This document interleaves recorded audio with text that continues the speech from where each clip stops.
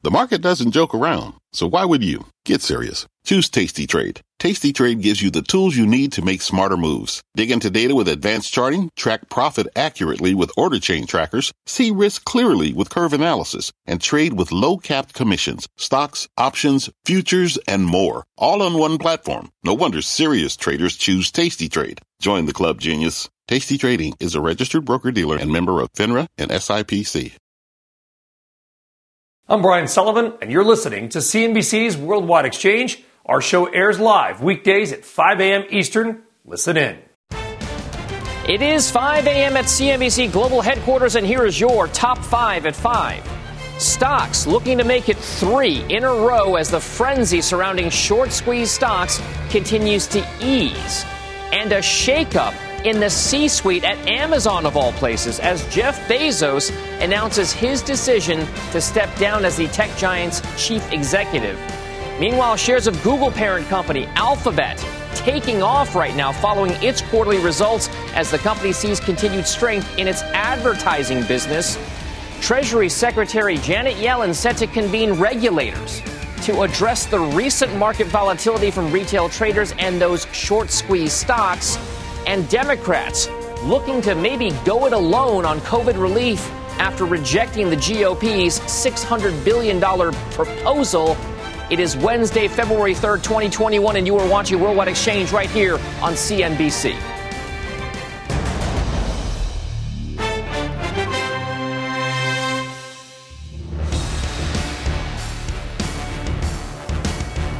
A little dire straits on this hump day for you. Good morning. I am Dominic Chu in for Brian Sullivan today. Here is how your money and the global markets are setting their day up. We could be poised for more gains at the opening bell.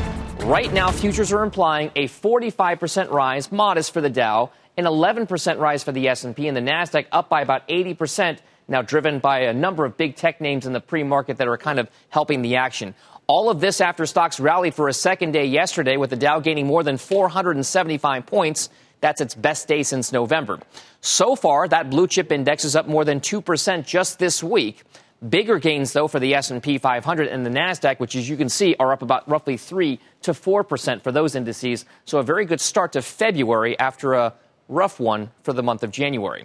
We are also watching the price of silver amid that social media-driven buying rally that we saw over the last couple of days. Prices plunging more than 8% yesterday, coming down from 8-year highs. Right now, COMEX silver, $26.79. Remember, we were above 30 at one point over the last couple of days, up 1.5% right now. Still, though, that spike catching a lot of attention for traders out there. We also want to take a look at the bond market right now.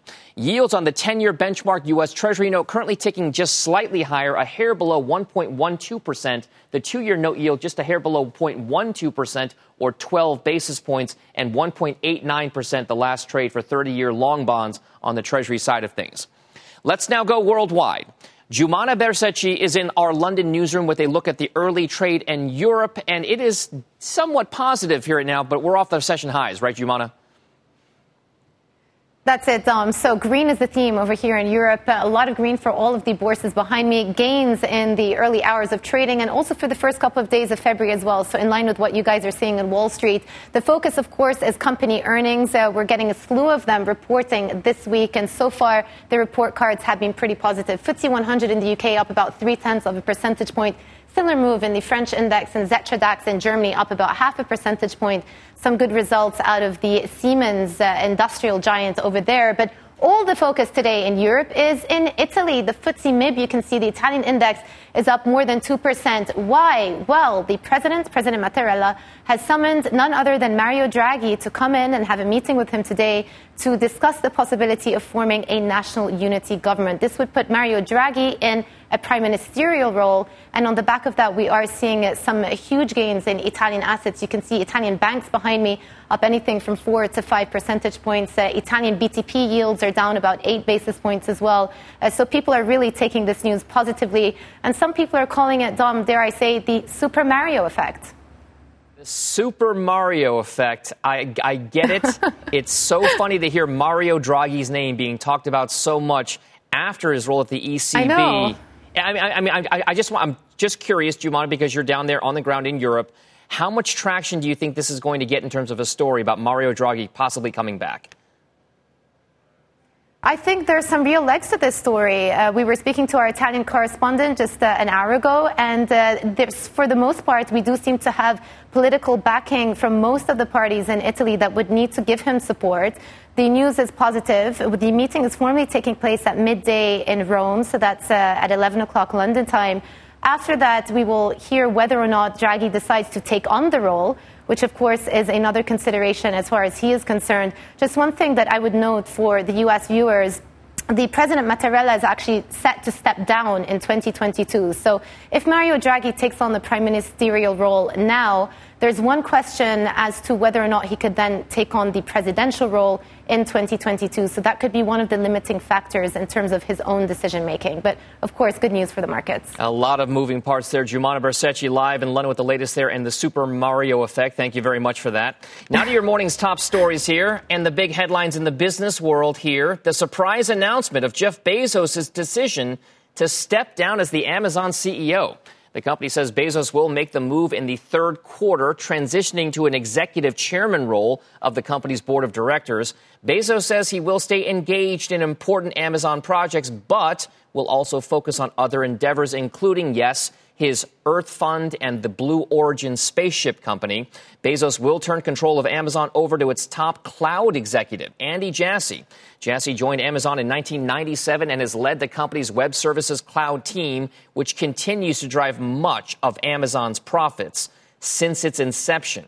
In addition to navigating the operations of the company, Jassy will also be tasked with navigating Amazon through, yes, a wave of antitrust pressures from regulators and lawmakers in Washington, D.C.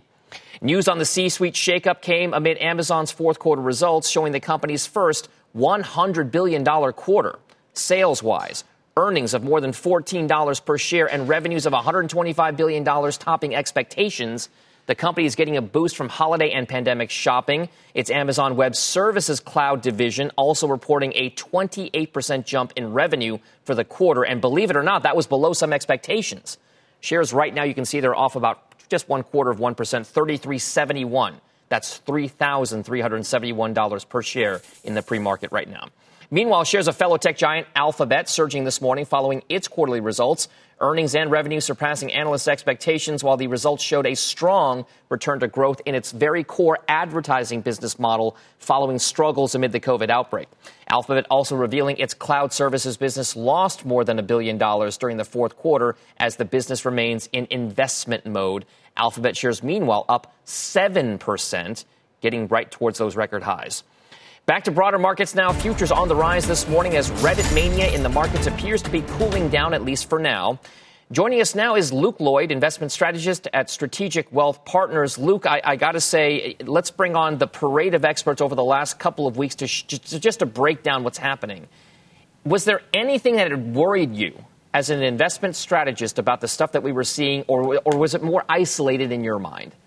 It's definitely more isolated when it comes to what we've seen with a lot of these smaller cap names like GameStop, going up to $500 a share. But what I want to hit on first are these retail investors that are pumping up these names. We shouldn't discredit these retail investors. Stocks like Tesla, Roku, Square, Zoom, all have been home runs. They're highly held in retail accounts. Retail investors have been getting a lot of publicity because of these crazy runs in small cap and micro cap stocks that have extreme fundamental valuations. This isn't anything new, though. Stocks have been squeezed and have gone crazy many times before in history. I'm not saying you should buy them at these valuations. They're going to come back to earth. But what I am saying is that this isn't anything new. The only difference is more people have access to the markets, and more than ever, with the technology, with mobile trading and commission-free trading, becoming involved in the markets is a good thing. We shouldn't discourage participation. These are learning curves for beginning investors.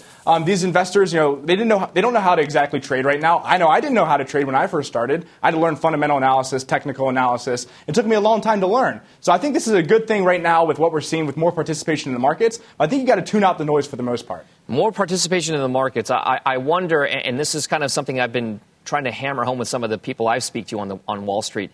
Do you feel that on balance, among the retail trading community that has been trafficking in names like GameStop and AMC, do you think more of those traders or investors, in your opinion, made or lost money during the recent volatility? the majority of them lost money because they're late to the game, right? So they're coming in way after it's already been pumped. And that's what we've seen, with market metrics all before in history. A lot of investors from behavioral finance errors, they make a lot of behavioral finance errors by going in late and kind of chasing the hype. And by chasing the hype, that's never a good thing. So I think these are a lot of good learning opportunities that a lot of investors are learning, though, because I don't think they're going to make the same mistakes again in the future. Or if they do, again, they're going to learn from it down the road. A lot of these 20, 30-year-olds, they're getting started investing way before their parents did or even their grandparents did. So I think it's great that they're getting started early. If they're losing money right now, who cares? In the long term, I think this is going to pay off a lot by learning from their mistakes. Yeah, but learning from their mistakes is costing people hundreds, sometimes thousands, or even more. We heard some stories about some of these investors losing millions of dollars over the course of that downturn that we've seen. Let's talk about the traditional construct for investing, because there seems to be a return to what's been working in the markets over the last several years. That's large cap, mega cap technology. Yep. Amazon and Alphabet, do they give you more confidence in the market right now? They absolutely do, because Amazon, Alphabet, Apple, Google, Apple, and Microsoft, they all make up 20% of the S&P 500 index. So with that high of a weighting and technology leading the way for the future, that's where you want to be. And earnings are amazing right now. I mean, they are crushing earnings report. But you have to be selective with where you're buying the dip right now. Buying the dip is a broad term in a world where some states are still shut down, stimulus is being given out like candy, and some stocks have crushed it while others have not. I think you have to stick with the winners. I think Alphabet, I think Amazon, Google, all these different companies, they are winners. I think you really have to stick with them. People are itching to, for these stocks that have taken off. We've had record levels of cash on the sidelines the past 2, 3, 4, 5 months. The markets have just gone straight up. And I think a lot of people are looking to buy these stocks, but they just continue to go up. So when they do dip, make sure you're one of the first people to deploy the capital. All right, we'll see if those small caps continue to outperform in the near term here over those big cap technology stocks. Luke Lloyd at Strategic Wealth Partners, thank you very much. Thank you.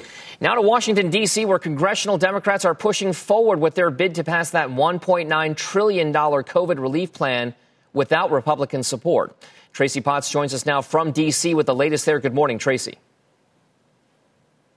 Hey, Dom. Good morning. Good morning, everyone. Democrats say they're ready to go it alone. The president setting a deadline for this, but also talking about immigration and insisting his orders are not an attempt to make an end run around Congress. By the way, he was on Capitol Hill last night. President Biden at the U.S. Capitol paying respect to the police officer who died in last month's riot. As the president does battle with lawmakers here, the White House says he wants to hammer out a COVID relief deal by March 14th, just before extended unemployment runs out. The risk here, as he has said many times, is not going too big. It is going too small. Democrats are already making moves to pass Biden's $1.9 trillion stimulus without Republican support. We are not going to dilute, to dither, to delay. We're off to a totally partisan start. I think that's unfortunate. The administration's COVID response team announced they're increasing vaccine shipments to states and rolling out 1 million doses to thousands of pharmacies beginning next week. But Americans may still find it hard to get a shot. It's going to be a couple of months. This is not an administration that's going to overpromise. Meantime, President Biden is pivoting to immigration. I'm not making new law. I'm eliminating bad policy. Signing executive orders to reunite families, reform the asylum system, and review legal immigration policies, all while warning migrants not to try to cross the border. So it's a bit of a mixed message for those migrants already headed toward the southern U.S. border, that the Biden administration is trying to change things and make things better at the border in terms of requesting asylum, but that now's not the time to come. Dom? All right, Tracy Potts live in Washington, D.C. with the latest there. Thank you very much. When we come back on the show, shares of Chipotle are under pressure this morning after its fourth quarter results miss expectations. What the company's CEO is saying about that quarter. Plus, Under Armour reportedly reducing its presence with the NFL. New details on that decision coming up. And oil prices continuing to climb amid a wave of bullish headlines. We break down the road ahead for crude and gasoline prices as well. A very busy hour still ahead when Worldwide Exchange returns after this break.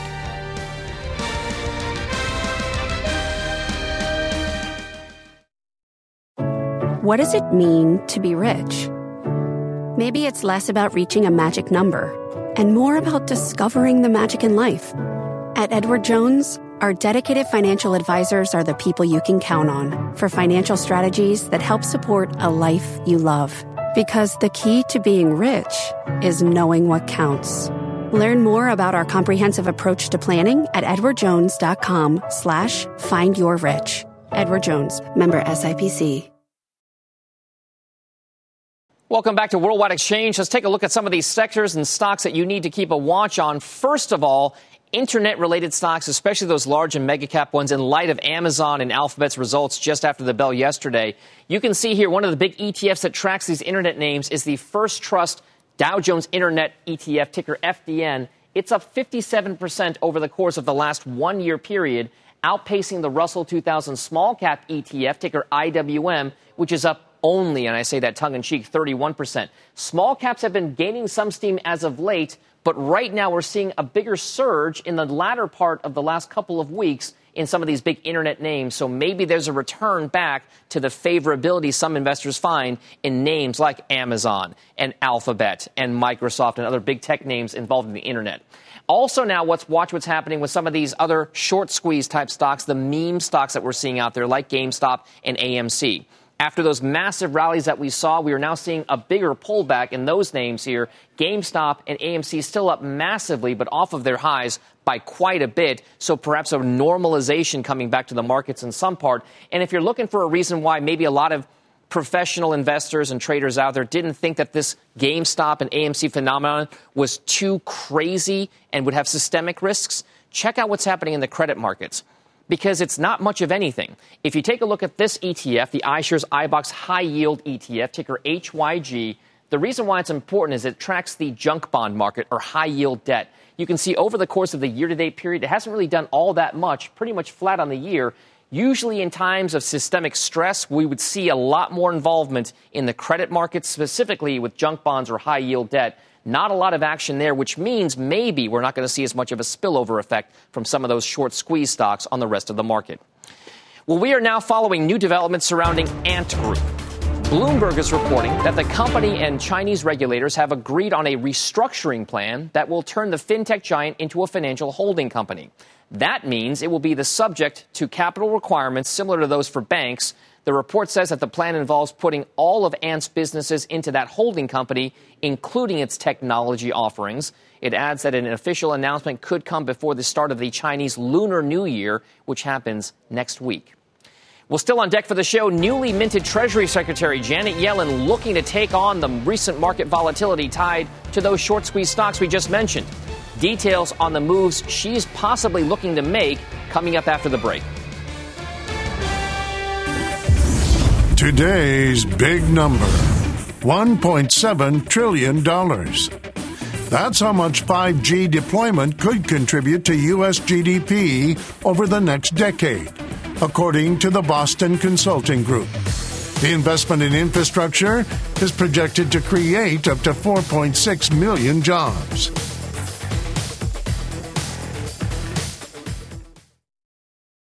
At the UPS Store, we know things can get busy this upcoming holiday. You can count on us to be open and ready to help with any packing and shipping or anything else you might need.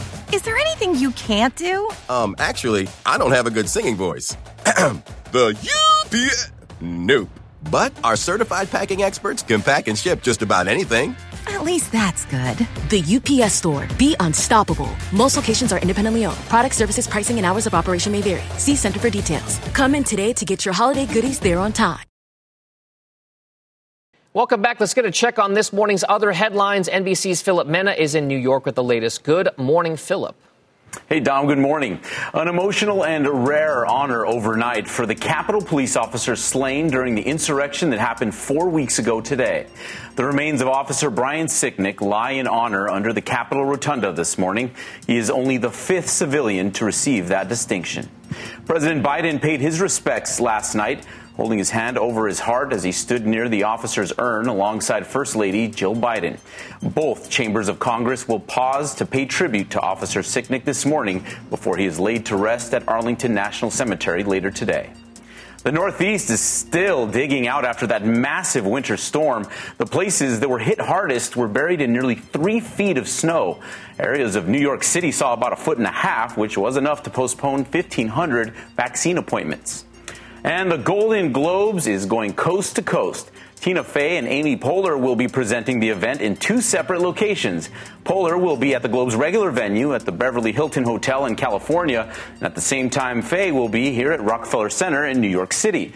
It will be the first time in the Golden Globe's 78-year history that the show will come from multiple places. So, Dom, a tough year for cinema, but the show will go on. There, Philip Mena. The virtual stuff continues. Still ahead on the show, much more on this morning's top story, which is Jeff Bezos announcing his exit as Amazon CEO. Our own Robert Frank looks at what's next for the tech titan, and Wedbush Securities' Dan Ives lays out how that could impact the company's stock. And later on today, CNBC's Capital Exchange event series is back. Kayla Tausche leads a critical conversation about the new economic agenda with Biden economic advisor Jared Bernstein and also Business Roundtable president and CEO Joshua Bolten. Register now to join at cnbcevents.com/Capital Exchange, a big event. Worldwide Exchange is back in a moment.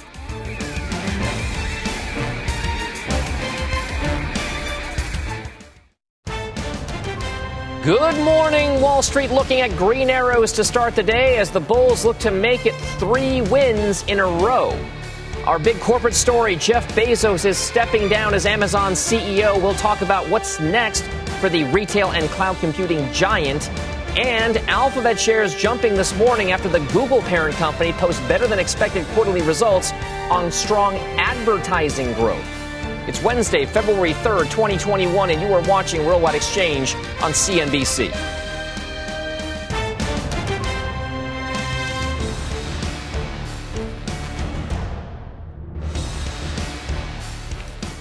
Ooh, the who. Welcome back to the show. I am Dominic Chu in for Brian Sullivan this morning, and here's how your money and investments are looking as we are halfway through the 5 a.m. Eastern Time hour. Stock futures pointing to some modest gains at the opening bell. You can see the Dow implied higher by 35 points, the S&P higher by 11, and the Nasdaq implied higher by roughly 56 and now 85 at this point. This is all after stocks rallied for a second day yesterday, with the Dow gaining more than 475 points. Its best day since November. So far, that index is up more than 2% this week. We've got bigger gains for the S&P and Nasdaq, which are up 3% and 4% respectively. We also want to get a check on some of these stocks at the center of the short squeeze volatility as of late. You can see their GameStop up 11% pre-market to $100 even. The big figure, a share, AMC Entertainment, $8.42. Costs up almost 50% as well. Making headlines this morning, Treasury Secretary Janet Yellen is calling a meeting this week for key financial regulators. She wants to talk about the market volatility resulting from retail trading in GameStop and other short squeeze stocks that we just showed you. Also, shares of Chipotle trading lower after the fast casual chain's earnings and revenues fell short of analyst estimates. CEO Brian Niccol was on Mad Money with Jim Cramer just last night. There were a lot of ups and downs. Unfortunately, there was that surge with COVID, but, I think it really demonstrates the resiliency of Chipotle and the power of our digital business that we can lean on when we need to. And then I'm really optimistic about 2021 and when we get to a place where we can start reopening dining rooms. All right, those Chipotle shares under pressure this morning. And Under Armour is reportedly ending its on-field licensing contract with the National Football League. The decision comes amid a restructuring of the sportswear maker. The Financial Times reports the financial value of an on-field licensing agreement is between $10 and $15 million per year. Well, now to the latest out of Washington, D.C. and those ongoing stimulus negotiations. Ilan Moy joins us now with the developments there and new analysis of President Biden's $1.9 trillion plan from the nonpartisan Penn-Wharton budget model. Ilan, what can you tell us? Well, Dom, Democrats' mantra for this next COVID relief package has been to go big, but that new analysis out this morning suggests that may not be the most effective use of money. Now, the 3 main components of direct relief under Biden's plan are those $1,400 stimulus checks and expansions of the child tax credit and the earned income tax credit. Together, they represent a massive increase in federal transfer payments during this pandemic. And the nonpartisan Penn Wharton budget model estimates that literally almost everybody outside of the top 20% of households would enjoy some sort of benefit. The lowest income households would see the biggest boost. The analysis predicts that every one of them would get some money, and the average benefit would be $2,505. That's more than a 50% increase in after-tax income.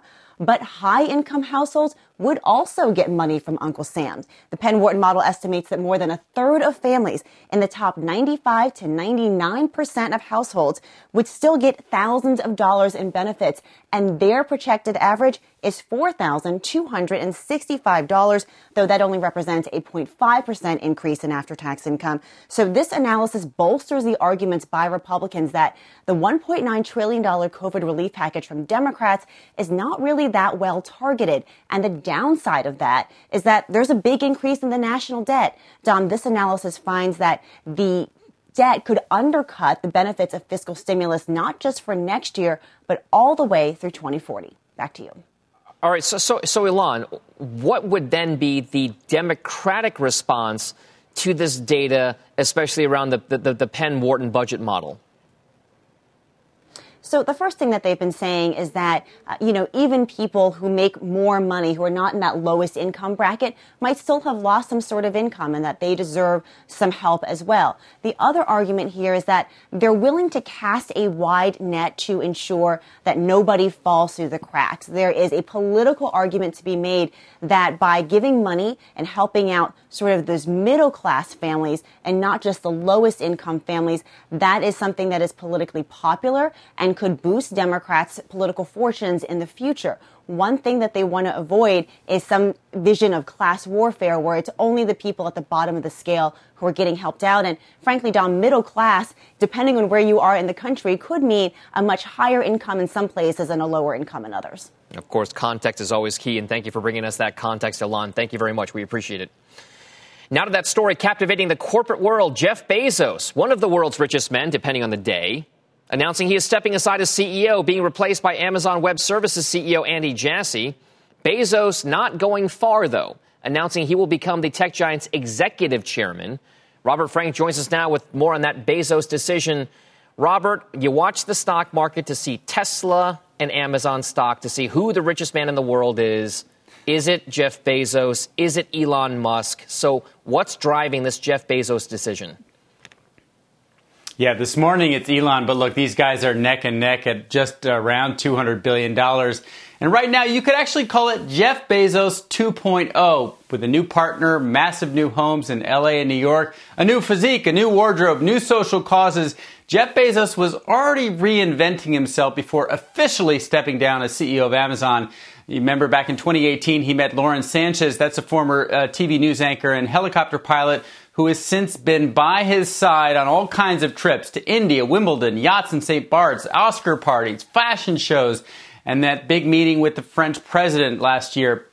Bezos also bought David Geffen's Beverly Hills estate last year for $165 million. Friends say the two prefer to spend their time in LA rather than Seattle. He also spent $96 million on a collection of apartments in a building in downtown Manhattan, and he just finished renovating his mansion in Washington, D.C., which he bought for $40 million. Now, with a net worth right now of just under $200 billion, basically tied with Elon Musk, Bezos will say, or does say, that he will now spend time on the Bezos Earth Fund, his Day One Fund, Blue Origin, that's a space company, and of course the Washington Post, where he's now deeply involved in finding a new executive editor. And he said in his statement, "I've never had more energy, and this isn't about retiring. I'm super passionate about the impact I think these organizations can have," Dom. So it really will be a second phase. He's only 57, so he's got a lot of life ahead of him and a lot of things that he really cares about beyond Amazon. So I think that's partly behind this decision. So, Robert, I mean, you hit so many key points there. I mean, the first thing when I saw those headlines cross yesterday was, in my mind, Jeff Bezos has already been doing all kinds of changes in his life, right? I mean, and it wasn't just the divorce. It was a lot of other things happening. But I'm curious, in your opinion, you're the wealth editor here at CNBC. You follow all these billionaires. How much of this decision was driven by the fact that there is a true space race in the private sector right now, and Elon Musk, in many ways, is winning it. He is winning, and these two are very competitive. From what I gather, they really don't like each other much. So I think, look, we know that Jeff Bezos, as much as he is philanthropic, as much as we see him enjoying life, he is fiercely competitive. And Dom, I think that's a really important point. If you look at Blue Origin, they've made advances, but they're really not there with SpaceX in terms of where they've gone in space, how far they've gone in space. And from a marketing perspective, they don't seem to be on the map the way SpaceX is. So I think that's important. I do think he also cares about the Day One Fund, which is homelessness and education, and the Earth Fund, which is his $10 billion commitment to climate change. So I think all these things, including the Washington Post, matter to him, both from a competitive and from a social impact point of view. So I think that is part of this decision. I mean, that brings up a great point because, Jeff Bezos has come under some criticism, not being more philanthropic and whatnot. We know a lot of workers' rights organizations have challenged his handling of Amazon. We know that unions are trying to gain an active foothold there. How exactly does that dynamic kind of change with this particular move? Yeah, people love Amazon, but Jeff Bezos is perceived perhaps as not as popular. So I think, you hearken back to Bill Gates. Bill Gates stepped down from the day-to-day operations of Microsoft, become very, very philanthropic, and has since become, a sort of figurehead in the philanthropic world. We could see that with Jeff Bezos again, giving $2 billion to Day One, $10 billion to Earth Fund. Mackenzie Scott, his ex-wife, gave away $4 billion directly last year. People said, Jeff, where are you? Your ex-wife is giving away more in 1 year. He's pledged a lot, but she actually gave it away. And I think that gets to him. So I do think part of this is image building, image improving, and also just living a different kind of life. He's enjoying life. All right, Robert Frank, with that big move there by Jeff Bezos, a story we'll be following very closely all day. I'm sure we'll see you on throughout the course of our Dayside audience here as well. Thank you very much, Robert Frank. For more on that leadership shuffle at Amazon amid their earnings results, I'm now joined by Dan Ives, who's the managing director of equity research at Wedbush Securities, a familiar face to CNBC viewers. Dan Ives, let's take us through this narrative here. Does Amazon change immensely now that Jeff Bezos is not chief executive and just the executive chairman? Yeah, Bezos leaving as CEO, it's a historic day for tech. But I think most important, if you look at Jassy getting the nod, it really just shows a doubling down on cloud. I mean, this is really Amazon, especially with what we're seeing from Microsoft, gaining more and more share, and we're seeing in the growth numbers. Jassy on the AWS front, this really shows directionally where they're going. That's going to be the focus for the street. Now with Bezos no longer as CEO, do you start to see a little bloom come off the rose as a broader issue, especially to go up against Microsoft and cloud? Jassy, a smart pick in terms of where he comes from. I mean, Jassy's not out of left field. There were many experts out there who were expecting that Jassy at some point, maybe not as early as now, but at some point would take the reins because Amazon Web Services is the massive player in cloud computing. It is the one that's driving the most in terms of profits at Amazon and the growth there as well. So for Amazon, do we then see them 5 years from now as less of a retail company? Because most of the world does. I go to their website just about every day to look for stuff to buy. Well, that's the headline. I mean, this is really them focused more and more, diving into the deep end of the pool in cloud. They've obviously built the whole industry. But you look at Microsoft, Google, IBM, others starting to narrow that competitive share. And I think that's really the signal here. Jassy obviously is going to continue to be the torchbearer. But when you look at cloud and you look at this arms race that's happening in cloud, Microsoft's narrowing the gap. We saw that even in results last night. Jassy definitely has some hurdles ahead, but he definitely is the right fit in terms of the street to take this to the next step. How much of a risk is regulation and congressional action for Amazon? What will Andy Jassy face that Jeff Bezos hasn't? I think it's a broader risk across the board in tech. I think right now viewed as a contained risk, and I think you're seeing that from Apple to Amazon and others. But no doubt, there's going to be a lot of time spent in the Beltway, either in person or virtually. As you look at FANG names, you look at Microsoft, you look at broader tech, the stronger are getting stronger. in this environment. That's what ultimately is leading the market higher. But that becomes a double-edged sword. More and more of a spotlight in the 202 area code. And it's something all these tech stalwarts are going to have to compete with, especially in terms of a blue Senate. All right. If you had to pick one, you could only invest in one stock, and it's either Alphabet or Amazon. Over the next year to 3 years, which one would it be? Well, I think in terms of the cloud sector, that continues to be the focus. That's why, we look at Amazon as well as Microsoft. Our top FANG name is Apple because of the super cycle. But right now, you look at these names, this is fuel in the tank for the bulls in terms of tech stocks, what we've seen over the last week. Do you like Alphabet's results? I mean, it just shows a broader ad rebound. That's really been maybe a bit of a negative that we've seen over the last year. And now you're starting to see that broader rebound. And you look at overall FANG complex plus Microsoft. I mean, these are really Goldilocks tech earnings. I think drives the market higher. We think tech stocks up another 25% this year. All right. Dan Ives of Wedbush, thank you very much. Great to get your thoughts, sir. Thank you. Got to be up on the show. We'll talk oil prices with the head of energy research at Goldman Sachs. That's a big deal. WTI crude $55.12 right now. Stay tuned. Worldwide Exchange will be back right after this.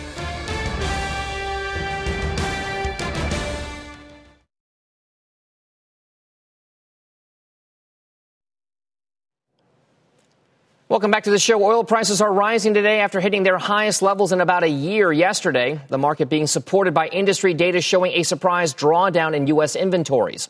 Analysts also pointing to an assessment by OPEC and its major allies together, known as OPEC Plus, of a global oil deficit this morning, showing their output cuts are working to bring the market back into so-called balance. Let's get more insight now with Damian Corvalin, head of energy research at Goldman Sachs. Damian, thank you very much for joining us this morning. Let's take us through the dynamics here. Is oil justified with the gain that we've seen over the last several months? We believe so. We actually think oil prices are heading to $65 by this summer. There are three reasons really why oil will rally further. First, vaccines, slow rollout, but a big positive impact on demand. Second, the policies put in place by government post the COVID shock help oil demand in terms of income distribution, green capex. And third, and probably the one that will last the longest, really is the supply underinvestment that we now see around the world. So we've seen fast gains this year, but the market is rebalancing quickly. And so we expect higher prices will be needed later this year to get supply to restart finally.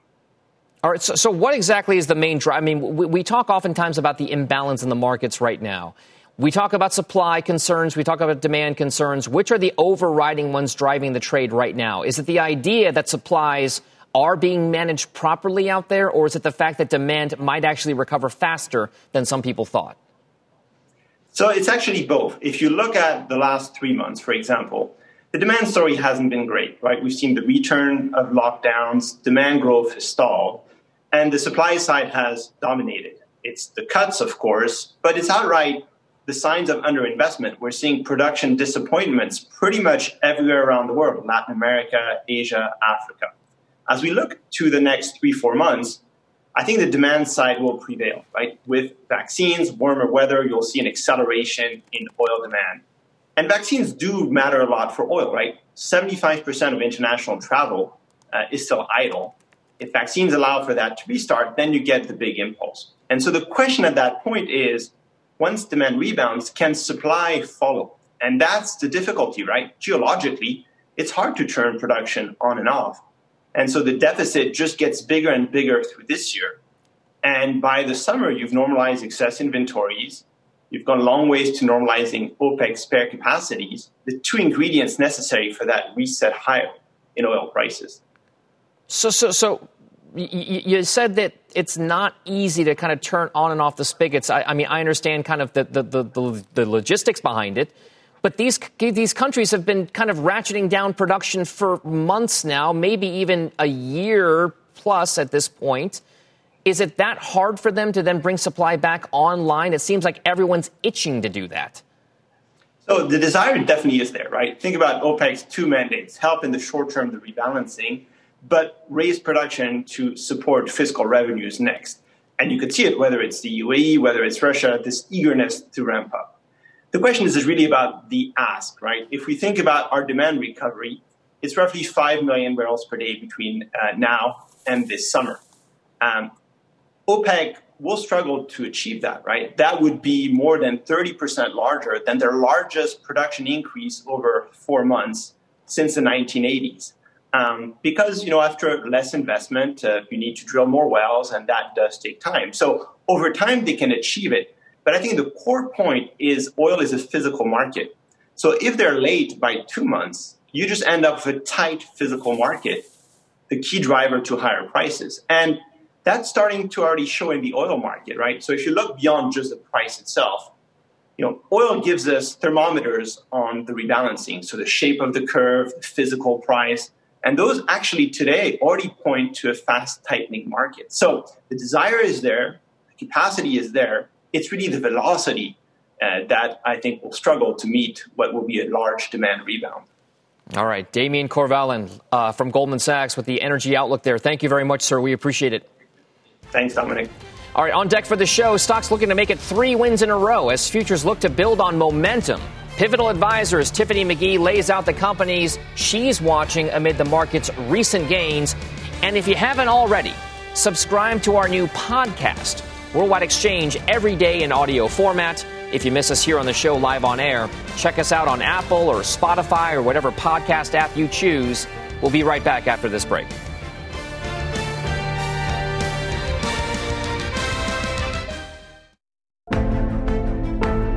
When I was about 5 years old, my dad quit his corporate job to be an entrepreneur. So the next day, he went and sold hats and gloves on the street corner in the middle of a snowstorm. He eventually grew his businesses into retail stores. He taught me how to take risks. And now, with the launch of my new firm, Pivotal Advisors, I'm the first African-American woman, first Afro-Latina to have an institutional investment advisory OCIO firm in the country.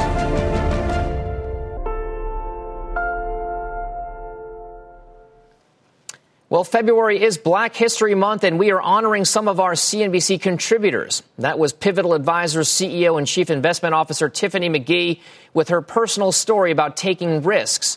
And Tiffany now joins us with more on the market's day ahead. Thank you very much for being here with us, Tiffany. I know that you were tweeting about your green or your yellow juice this morning in addition to your coffee. So the breakfast routine, we know that you're up early. Yes. We know that you're up early. What is it that's caught your attention this morning as you were sipping on that yellow juice and coffee? What is it about the markets that kind of gets your attention? Yeah, so it really is yesterday. And so one of the things that I'm really most excited about is Uber's kind of acquisition of Drizzly. And so, the CEO was actually on CNBC yesterday. Both CEOs were on CNBC yesterday. And, Uber, one line kind of sticks out in my mind. The CEO of Uber says that if Amazon owns next day delivery, Uber wants to own next hour delivery. And that's exactly right. I look at the difference between an Uber and a Lyft, and I've said it before, Uber is not a rideshare company. It's a tech delivery company, and they want to be the company that brings everything to your door. And, they bought, they did this kind of really cool pivot and bought one of Uber Eats' biggest competition, Postmates, in mid to late 2020. And now with this purchase of Drizzly, they just keep doubling down. And I just really am excited about the future of Uber. So many people have made the case that Uber is not a rideshare company, that it's a technology company, that it's actually a service company. It's one that provides a platform for a kind of dispatch and everything else. What exactly then does that say about the valuation or the actual kind of market value that it can grow into over time? The bullish narrative around Uber has to center around the fact that their total addressable market keeps growing the more they add on to different businesses, right? Absolutely. Yeah. And I think, we tend to talk, on CNBC about valuations and what makes sense, and really relative to these companies relative to like companies and to the median S&P or things like that. And what I'm looking at is, Uber's competition. It's getting harder and harder to kind of value companies these days, right? And this kind of in this intersection of like technology, and then we just are still kind of in this global pandemic, right? Where we have economies that are still sluggish. And how do you value that? How do you value a company like Uber that is really uniquely positioned to do all of these things? And what I think is very interesting with Uber is, again, it's not just rideshare and it's not just a food delivery, but because they have so many different spokes, if you will, they're kind of bulletproof, right? It doesn't really matter whether we're in a global pandemic or whether we're not in a global pandemic, right? They're able to kind of weather the storm. And again, they just keep kind of doubling down. So this traditional idea of valuation, I think, is going to be a little bit hard to do here. All right. So, Tiffany, it's fair to say that you're an Uber bull. We can see that right now. So obviously there are people out there who don't agree with you as much. But I'm curious what other picks you have out there. Uber doesn't make a portfolio. What other companies are you looking at to kind of fill things out? What are you bullish on? Yeah, so I really look at 2020 as, for a lot of industries, kind of like a clearing of the deck. So you take like the restaurant industry, for example, $150 billion kind of lost in that industry. So many, unfortunately, so many restaurants really going out of business. And so it's really the stage is set for certain companies to really do well and dominate. And what are the companies that are doing well? The companies that are using tech to get products to their customers, to get food to their customers. So a company like Starbucks, I put in that category, who is using kind of like this mobile app. I call it like the VIP line, if you will, pre-pandemic. And now that they were kind of able to kind of weather this storm. I know they came out with earnings. I missed a little bit, but I'm not really concerned about that. But they're really harnessing the power of technology to continue their business, to do their business more efficiently. Also, the loyalty programs give so much data about their customers to Starbucks. They've got over 20 million people in their loyalty program, and it helps them develop sales strategies and marketing strategies going forward. All right, Starbucks and Uber, two of the big picks from Tiffany McGee. Thank you very much. We'll see you soon, Tiffany. Thanks, Dominic. All right, that does it for us on Worldwide Exchange. You can see there the Dow implied higher by roughly about 50 points. Squawk Box picks up the coverage coming up next.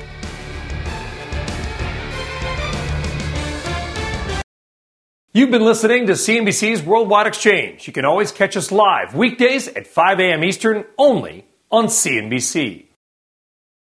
Life is a highway, and on it there will be many chicken sandwiches. But there's only one McCrispy. So go ahead and hit the turn signal if you know about this juicy gem of a detour.